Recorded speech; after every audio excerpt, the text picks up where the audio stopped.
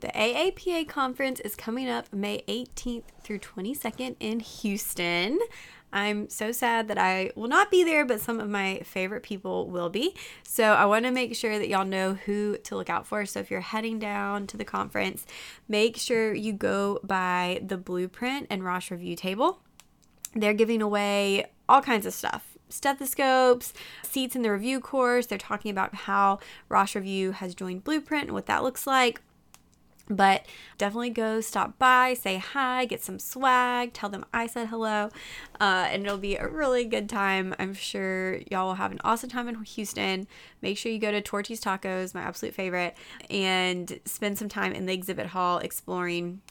We know that I love Rosh Review by Blueprint, and they have so many great resources. So whether you're looking for Q-Banks, pants review courses, now is the time. And usually there's some special stuff, so go check it out.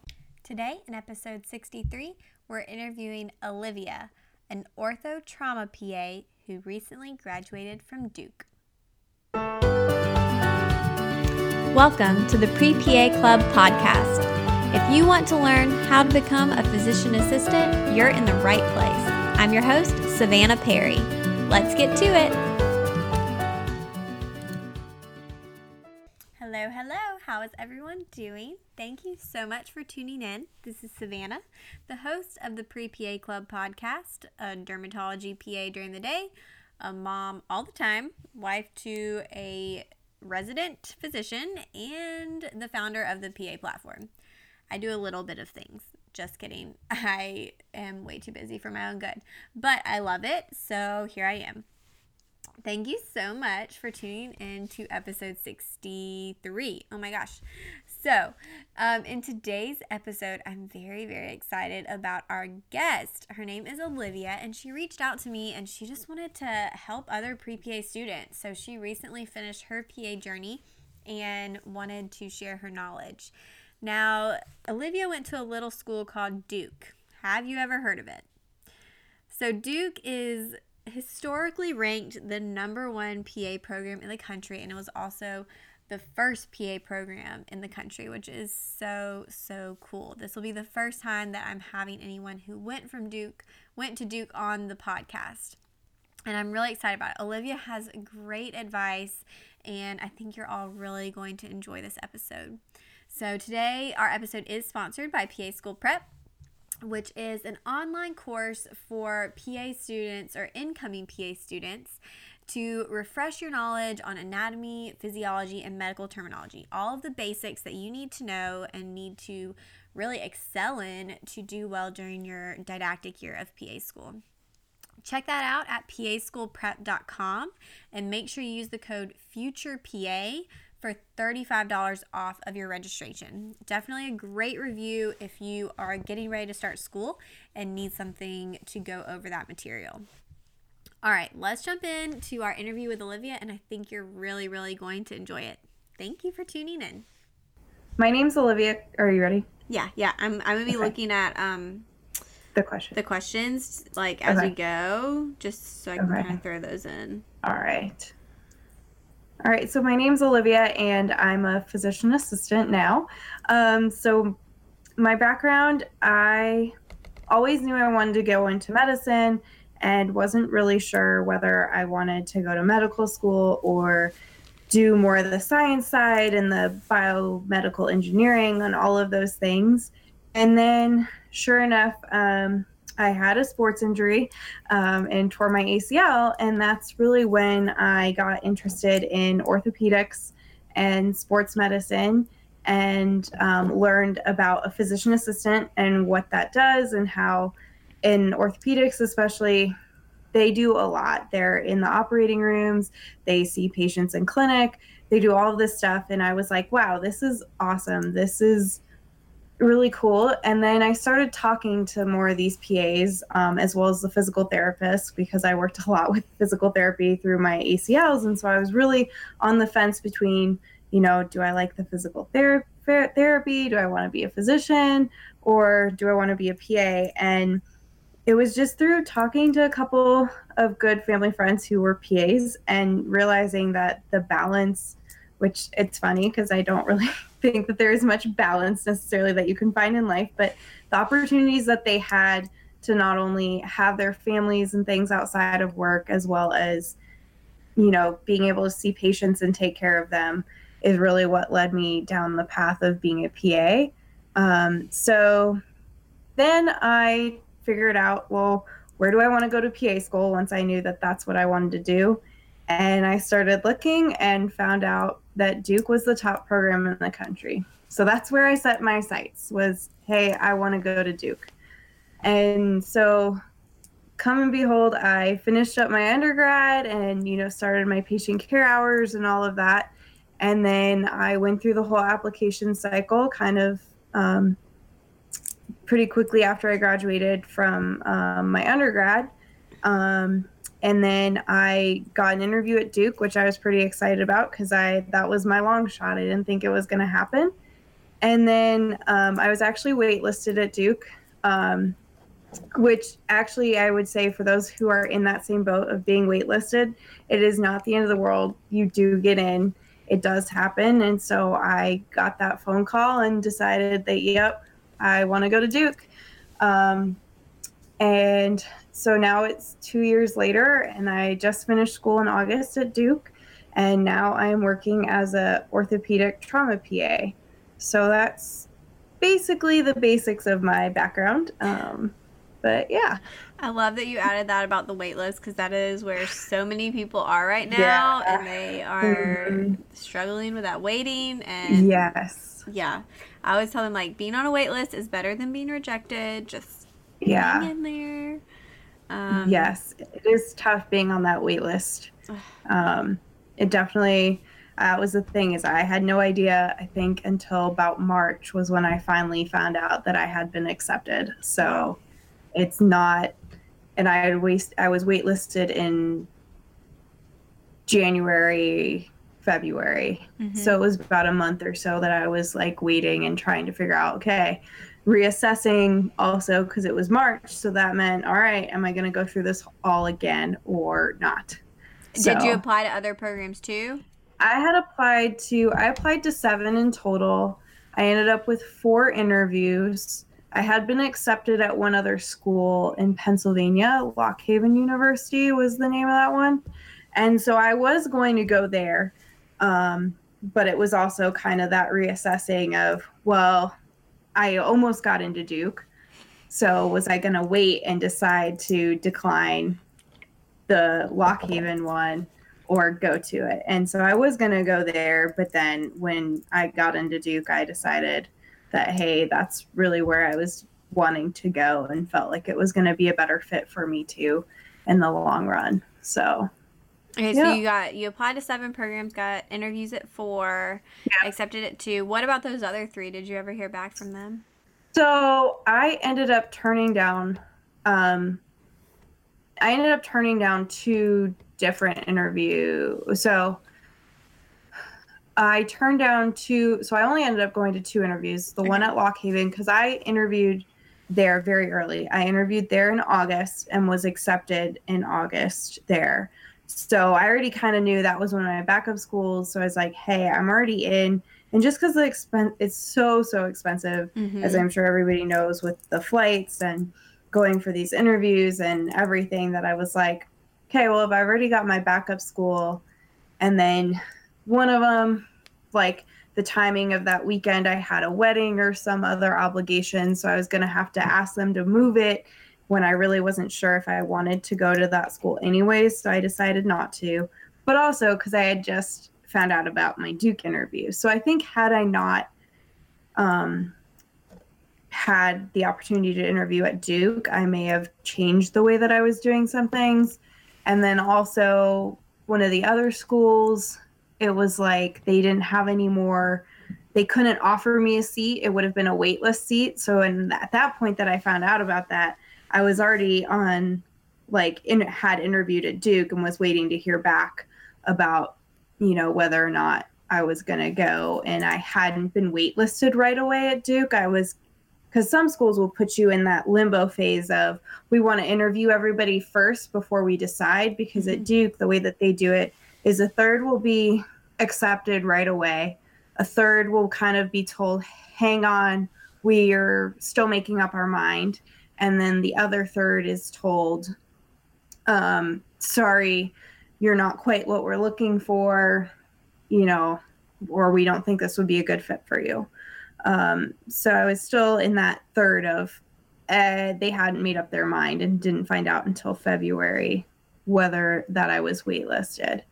And then those other 3 schools, I did finally hear back from them, but it was like months. It was like February or so by the time that I got a thank you for applying, but we found our class and you can apply again kind of thing. Basically like a rejection. Yeah, basically your rejection letter of thanks, but we've already got our class. So that actually was hoping that you had gotten some rejections because I just feel like it's important for people to realize, like, you can interview and get accepted at Duke and have other programs reject you. Like, yes, it is such a random process. Yeah. And sometimes there's no rhyme or reason to why you get an interview or not. So my rule of thumb is if you meet the requirements, apply. Apply to your reach school and apply to your safe schools because you just don't know. Yeah. No, that's exactly it. And I think because a big part of it was too is that like even like the schools in my state, like I couldn't apply to them because their requirement, like I didn't meet the minimum number of patient hours, or I need to take like another psychology class, or there was something that I was missing that I knew that my application would get thrown out right away and it would be a waste of money, but I could apply to Duke. So it was just kind of crazy because you can't necessarily count one rhyme or reason why you'll get an interview one place, but you can't even apply at another. Yeah. So, that's crazy. Okay, so speaking of kind of stats, a lot of people from Instagram want to kind of know some of your stats if you remember them or feel like sharing. Or at least give us kind of an idea. Yeah. So, stats. Let's see. I'm trying to think. So I was a biochem major from my college, which I think also added a little bit of diversity for me because I wasn't just a regular biology major and I wasn't a straight up chemistry major. And so that also meant I took a lot more chemistry classes than a lot of other people did. But that's also because that's what I liked. And so because that's what I liked, I did well in it. So my GPA and my science GPA was pretty high. So I think overall I had like a 3.8 or a 3.83 was my overall GPA. And I think even my science was like a 3.7. Impressive, so overall it was a good GPA. But also one thing that I like to remind people is that, and especially learning from Duke, because there was plenty of people in my class who they were like, no, I don't know how I got here because I was not the smartest person in the class. My GPA wasn't super strong, all these things. So don't be discouraged just because you have some, blunders or your GPA isn't super strong. I think even my GRE score was like, they were barely whatever the average was that Duke accepted. I can't even remember what those were off the top of my head. And then my patient hours, I happened to start working kind of part-time in an orthopedic office one summer when an internship fell through. And so I started getting some of my,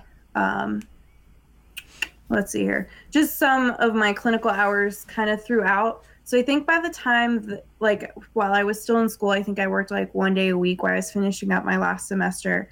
And then I graduated a semester early so that way I could start getting my clinical hours and work full time. So I think by the time I applied in July, it was June, July, I think I had just over 1,000. I think I maybe had like 1,100 hours or so. So it wasn't like I had a ton. And again, this was because it's like, this is my first year applying, wasn't necessarily expecting to get in, but knew I was going to keep working if it didn't work out. So, but a lot has changed since I applied, I feel like. It changes and gets more and more competitive, I feel like, every single year.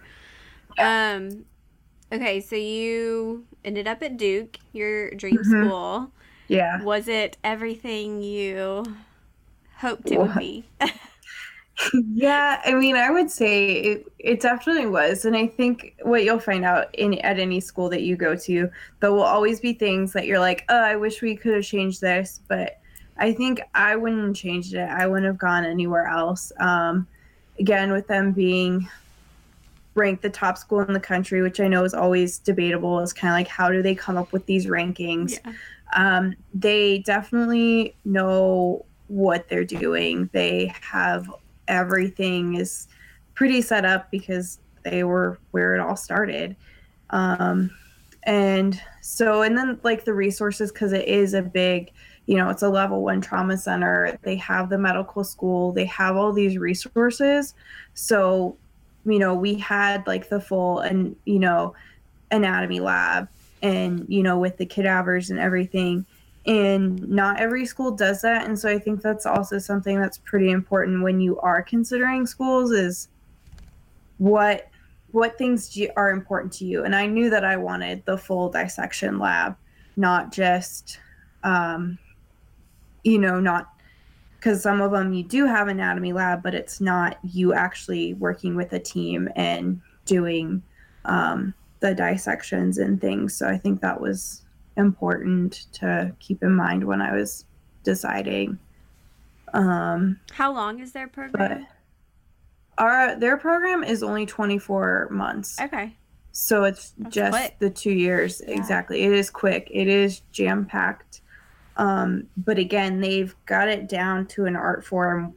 And so they know like how to make didactic year work and get you everything that you need. So that way you're prepared for clinicals. So it moves pretty quick. I think that was something getting used to is like having an exam, like 2 exams most weeks or 1 exam at the minimum every single week of school during didactic year. Yeah, same for me. Yeah. I'm also getting a lot of questions about paying for PA school. Do you have any thoughts or tips there? So I think something that I started doing before I went to PA school, because I read, I think, in How to Get Into PA School book or something, was tips about paying for school. So unfortunately, there's this thing called government loans, which that's really what I ended up doing a lot of. Me too. But while I knew I was applying for PA school, I was really good about, putting $50 a week or whatever money, it was just, we'll just use $50 as an example. Every paycheck that I got, $50 went right into a special savings account that said PA school. Because I was like, that's an extra $50 that is sitting in there when I need it for school. And so then by the time that I actually got into school and went to school, I had actually a substantial amount of money sitting in there that I didn't even think about. And so, I mean, in between college and PA school, I did live at home, which helped save some money. So it's kind of just being smart with it. But at the end of the day, I did end up taking out most of the loans. And again, that was because I just knew that it wasn't going to happen any other way. But there are people who've made it work. And I think also because I did go from pretty much undergrad straight into school was why I ended up taking out maybe more loans than some of my counterparts who didn't do what I did and took off a little bit more time or had more experience than I did. I also think some of it was like people who were married because they had a second source of income. So I think you just figure out what's going to work for you, and because everybody's different. But also I think I would have tried a little bit harder to find some more scholarships and things because they are out there. You just really have to look for them. So. Yeah, that's true. That's why I always tell people to fill out FAFSA or whatever it is. No matter what, I got some random scholarship. Literally got a check for $2,000 in the mail, and I still don't really understand why I got it. But I fit some kind of qualifications because I filled it out, and I was something about women in medicine or something.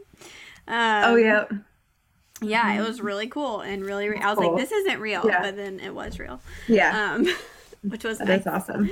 What do you think what do you think Duke is looking for? So I think this is like when I see people's lists of schools, a lot of times Duke is on there. What top 3 things that they're looking for? Oh dear. I mean, I think that what Duke is looking for, I guess, and again, this is just my opinion. This is not the opinion of Duke and the university by any means. I think they are looking for people who, they're not really just looking for just the good grades. They're not just looking for the good GRE score. They're looking for people who have life experience.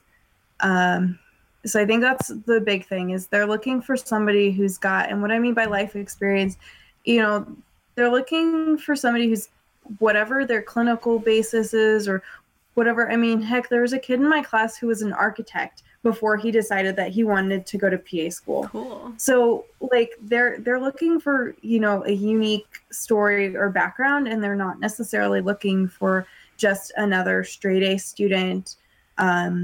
They're looking for passion, I think, is the biggest thing, is what are you passionate about? And why do you want to do this? And then, like I said, they're looking for that life experience. What is it in your life experiences, whether from your clinical background or just your upbringing in general? Like, what is it that sets you apart from other people? And I think the other big thing that Duke really emphasizes is also, like, in your interview, like, do you know the history of the program and that this is where it all started? I think people sometimes forget that. And then I guess also, like, they look into, why do you want to go to Duke? And do you just say because this is where it all started?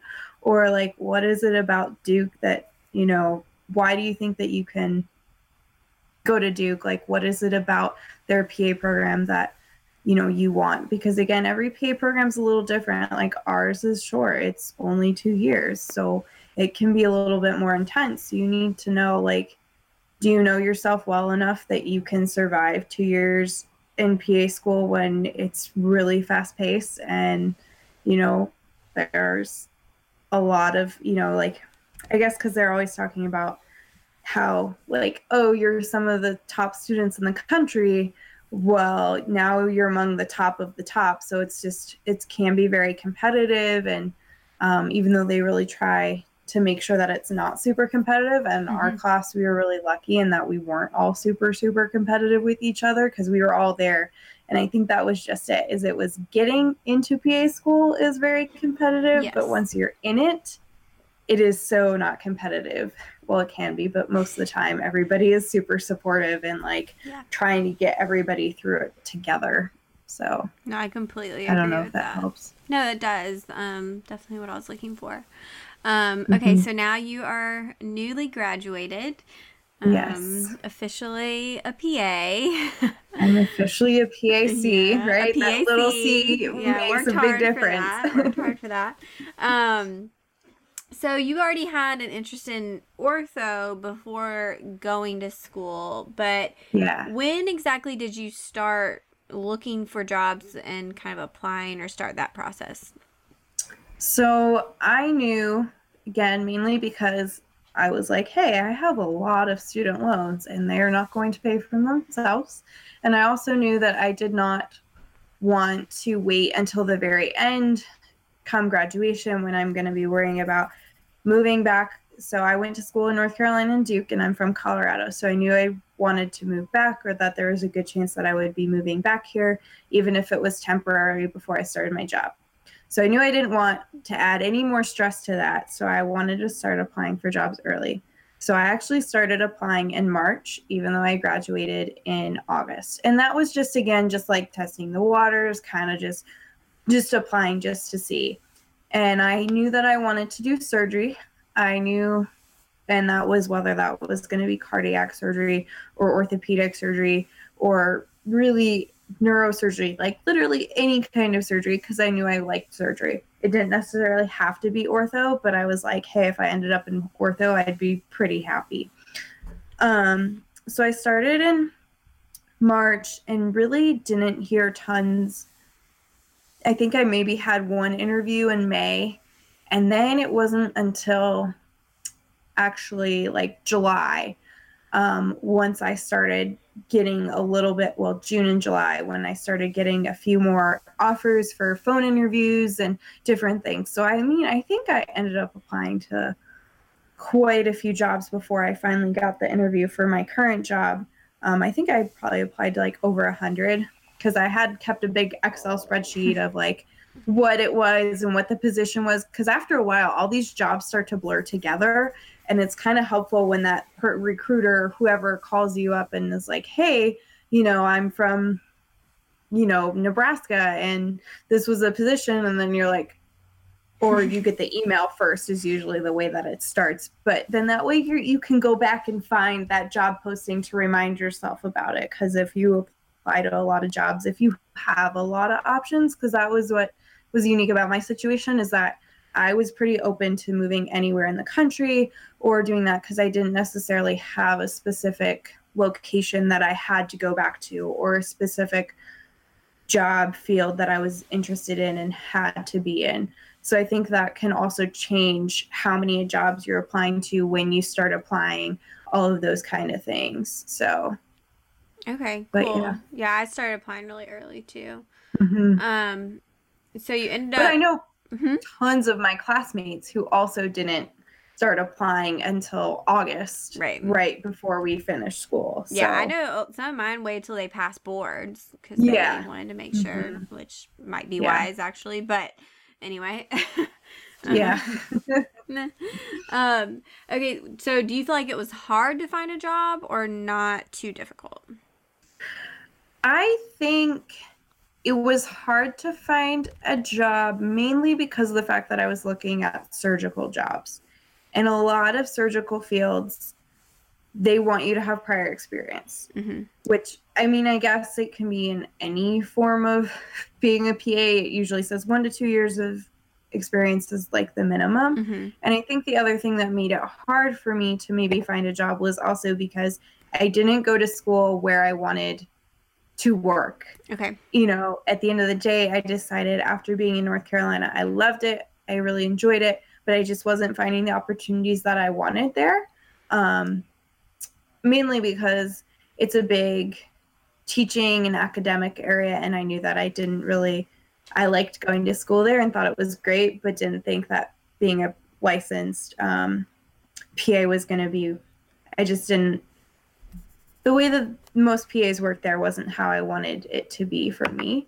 And so I decided, which I've known plenty of my classmates who ended up staying there, which again, some of their rotation sites, those kind of things led to jobs, but it just didn't work out for me that way because I wanted to be in surgery. So I think that certain fields, it can be harder to. And then I also think it depends on really how flexible you are with what kind of job and where it is too. Because I think a lot of the jobs that people find posted are sometimes in the middle of nowhere, or they might have some other undesirable thing like the schedule, it's only nights or something like that.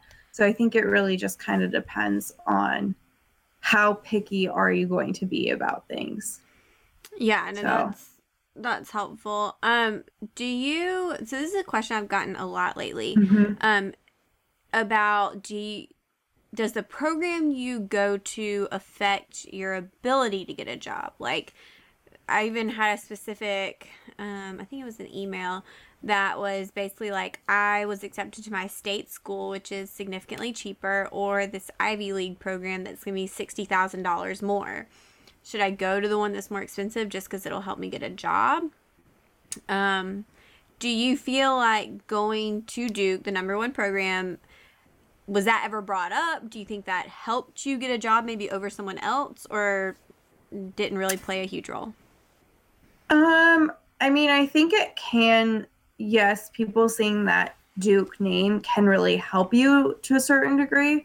But at the end of the day, being a PAC is the same. It doesn't matter. As long as you pass your boards, you are a PA. And so therefore it doesn't really affect you. I think the reason, and one of the things is why I ended up choosing to go to Duke as opposed to that other school that I had been accepted to, was because of the fact that one of the doctors that I worked with and was very close with prior to going to PA school, so he saw me go through that whole journey of applying, and he wrote a letter for me and things. But he told me, because of the fact that you might want to go end up in teaching, or you might want to precept your students, you have different goals and objectives beyond just being a PA. You may really want to go to Duke because that may offer you more opportunities. So I would say to somebody which had I applied to my state school, which again, I just didn't end up applying there because I needed a bunch of extra classes and things in order for me to apply. I may have done so because, again, I think that because I knew I wanted to come back to Colorado. It may have opened the opportunity for jobs and things here because you do rotate with a lot of local things. Like most of your rotation sites are going to be close to where you go to school because you have to come back for end of rotation exams, all of these things, right? So I think I may have done that instead of going to Duke, but because I felt like there was going to be other opportunities later on in my life that I may need that big name behind me. That's why I ended up doing it. That's a good reasoning. And Colorado does not have a ton of PA school options. No, don't. They're struggling there. Yeah. Okay, so you're in ortho trauma.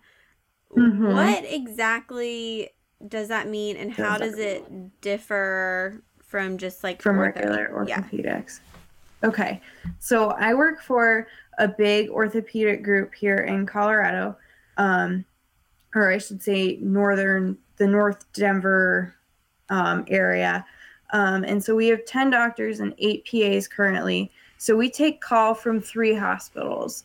So basically right now we have a trauma surgeon and then a PA, and then I'm their second trauma PA. Because they're that busy with taking trauma call from 3 hospitals. So what that means is basically, say you're in a car accident or you fall on the ice and you break your ankle. Well, typically you're going to be seen at the ER, right? And then the ER physician usually will call, or PA, I should say, they'll call the ortho team as like a consult of, hey, this is, we have this patient and they broke their leg. And sometimes if it's like an open fracture or whatnot, then they need to have surgery pretty quickly because that's an orthopedic emergency, versus no, you just need to talk to the emergency room and tell them, hey, just have them follow up in my clinic on Thursday, unless they're going to be staying in the hospital for other reasons or whatnot. Right. So that's kind of a little bit of understanding as a trauma PA, basically what that means is we deal with all the orthopedic trauma. So a lot of the acute stuff. So your fractures, the things that happen because somebody fell or was in a car accident. Do you see a lot of skiing accidents? Some skiing stuff, because we're a little bit far from skiing. So some of those skiing accidents they don't realize it until later on. It's like, yeah, I fell and hurt my knee. And then they choose to just go to, the urgent care or whatnot. And so a lot of our other doctors who do the sports medicine, they do the total joints, they do all of those things. They'll typically see, the ACLs and the sports injuries, as well as we do have like a hand or upper extremity doctor, as well as, foot and ankle, a little bit more specialized things. But that's probably the biggest difference, is that pretty much every single patient as a trauma person that you see, it's a fracture. It is, something, or dislocation. It's something more acute versus a chronic problem. And then it also means that our schedule as trauma PAs is a little bit different in terms of, we do have set clinic hours in which we do see a lot of our post-op patients, or like new patients to us are usually consults. So meaning they were seen in an ER that we cover for, and were told they were just an ankle fracture that was stable, and told, hey, follow up in clinic kind of thing, versus, sometimes we do have those fractures and things that we do go to the hospital and see in the ER, because they have so many other problems going on that they need to be seen in the hospital right then. And then we're also doing surgery, and a lot of our surgeries are not necessarily elective surgeries. They're surgeries that, again, it's a fracture and it's something that has to be fixed and has to be fixed quickly. But we also do have some elective things where, for example, when a patient's doing really well, like a year after they have their ankle plated, or, you know, the screws bothering them now, and so they want it taken out. So those are some of the elective things that we'll do when we're not on call. And that's what's great also about like being in the practice with 10 docs, is that there's enough of the doctors on call that the trauma doctor's not necessarily on call all the time. He usually is a couple of days a week, but there's still a couple of other days a week that one of the other orthopedic doctors is taking the lead call. So then that allows our trauma doc to do some of those elective cases, which are like the hardware removals or different revision things that are not a true emergency or something that has to be fixed quickly. So Are you spending time in the OR? So yes. So typically, Like, what is your, I guess, level of autonomy? Like, what do you do? yeah. So because I'm still in training since I just started my job, it's a little bit different because I'm still waiting for hospital privileges. So that is something else for any new grad to remember or consider, is that it can take months for your stuff to kind of come through, which can be a little frustrating. But yeah, the trauma PA, she, right now, she is in the OR with the surgeon. She will go see ER consults on her own. She, because again, she's got quite a few years of experience too. So she's able to work at that level of autonomy, in terms of seeing patients in clinic, seeing them in the ER for consults, as well as, you know, assisting in these big trauma cases with the surgeon. And then even in just our general orthopedic clinic, since that's really, I've been working with all of the different doctors and a lot of the different PAs right now. Yes, as a PA in this practice, you are in the OR. And typically what that looks like is you come in and you go ahead and you get the patient positioned, you help get them all draped and ready to go, and then the surgeon will come in, typically around the time that things are ready to start. And then even though the surgeon may be close by, he might be dictating on a computer or doing something, but he's typically right around the corner. Then you'll go ahead and assist in whatever procedure you're doing. And then typically at the end, we're the ones who close up and do all of that at the end. And then we, you know, write the discharge orders so that way the nurses know what patient follow-up looks like. And then we're on to the next case when we're in the OR. So as an ortho PA, you have a lot of autonomy. Again, that's typically earned. Since I've just started, I still have a little bit less autonomy than, you know, some of the guys who've been there for like 7 or 8 years. But I think that's what, very reasonable. Yeah, which is very reasonable. And, you know, that's what I really wanted. I wanted something in which I was going to have a fair amount of autonomy and yet still get to be in surgery. So. Okay, yeah, it sounds like you're very hands-on. Anyone who has listened to this podcast for a while knows that ortho is like my worst nightmare. And broken bones literally make me pass out. So go you. Glad you can do that. I'm like blood, cutting someone open, like whatever. I'm good, but the broken bones on the floor, like nope. Yeah. So not my thing, but I'm glad it's someone's. Exactly, because trust me, because you being in derm, there's certain rashes and things that just make my skin crawl, and I'm like, nope, can't do it. Yeah, it's everybody has their thing, so yeah.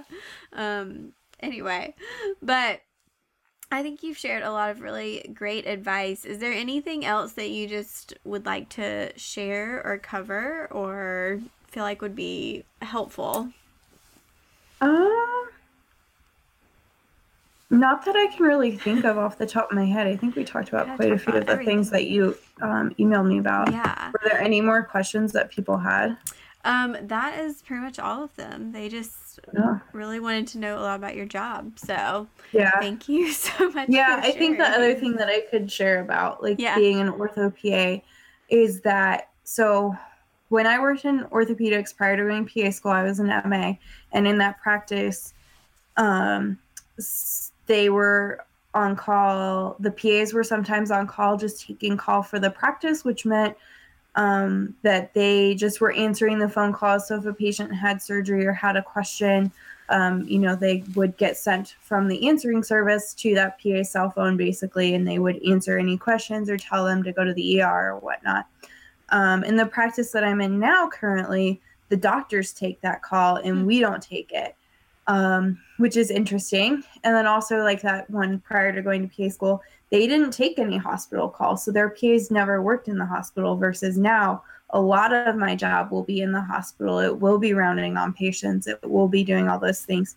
And then also, like when I even did my rotation of my orthopedics rotation while I was in PA school, also the PAs, their call schedule kind of looked different, as well as like what their requirements were for rounding on patients and different things. So I think that, when people say they want to go into orthopedics, just like any field of medicine, I think it's really important to, feel out what that job's really going to entail, because I do see patients in the hospital, or I should say I will see patients in the hospital as well as in the outpatient side, which you need to find that stuff out for yourself, or I guess when you're applying for jobs and whatnot, because it's going to look a little bit different for everybody. And if you want to practice at the full of your license and see patients in all these different settings, then just knowing that about yourself, and especially when you're considering taking positions of what do you want from your job.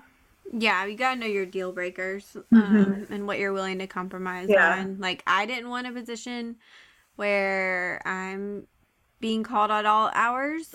And I technically am on call some months, but I am also in derm, so we get like maybe one call a week, if that. And it's usually not an emergency. So I mean, definitely have to like know your deal breakers. And that goes back to kind of what we talked about at the beginning with balance. Like, a lot of people say they want to become a PA because you have a better work-life balance. But to me, like, it's up to you to choose that. No matter what your career is, no matter if you're a physician or a PA, like, you figure out what that means to you and find a position that fits with what you want. Don't just become a PA for that reason, because you can work just as much, if not more, than a lot of physicians. So because that's what I think had scared me away from applying to orthopedic jobs, was because I felt like I wanted a little bit more of that call and wanted a little bit more of the hospital side. And some orthopedic are not like that. You know, that's not how they work. So I think that was something, like you said, like knowing what it is that you want is super important. And I think that everybody needs to know that, hey, just because this one group does it this way doesn't mean that they all do it that way. So definitely not. Awesome. Well, thank you so much for sharing. I really appreciate it.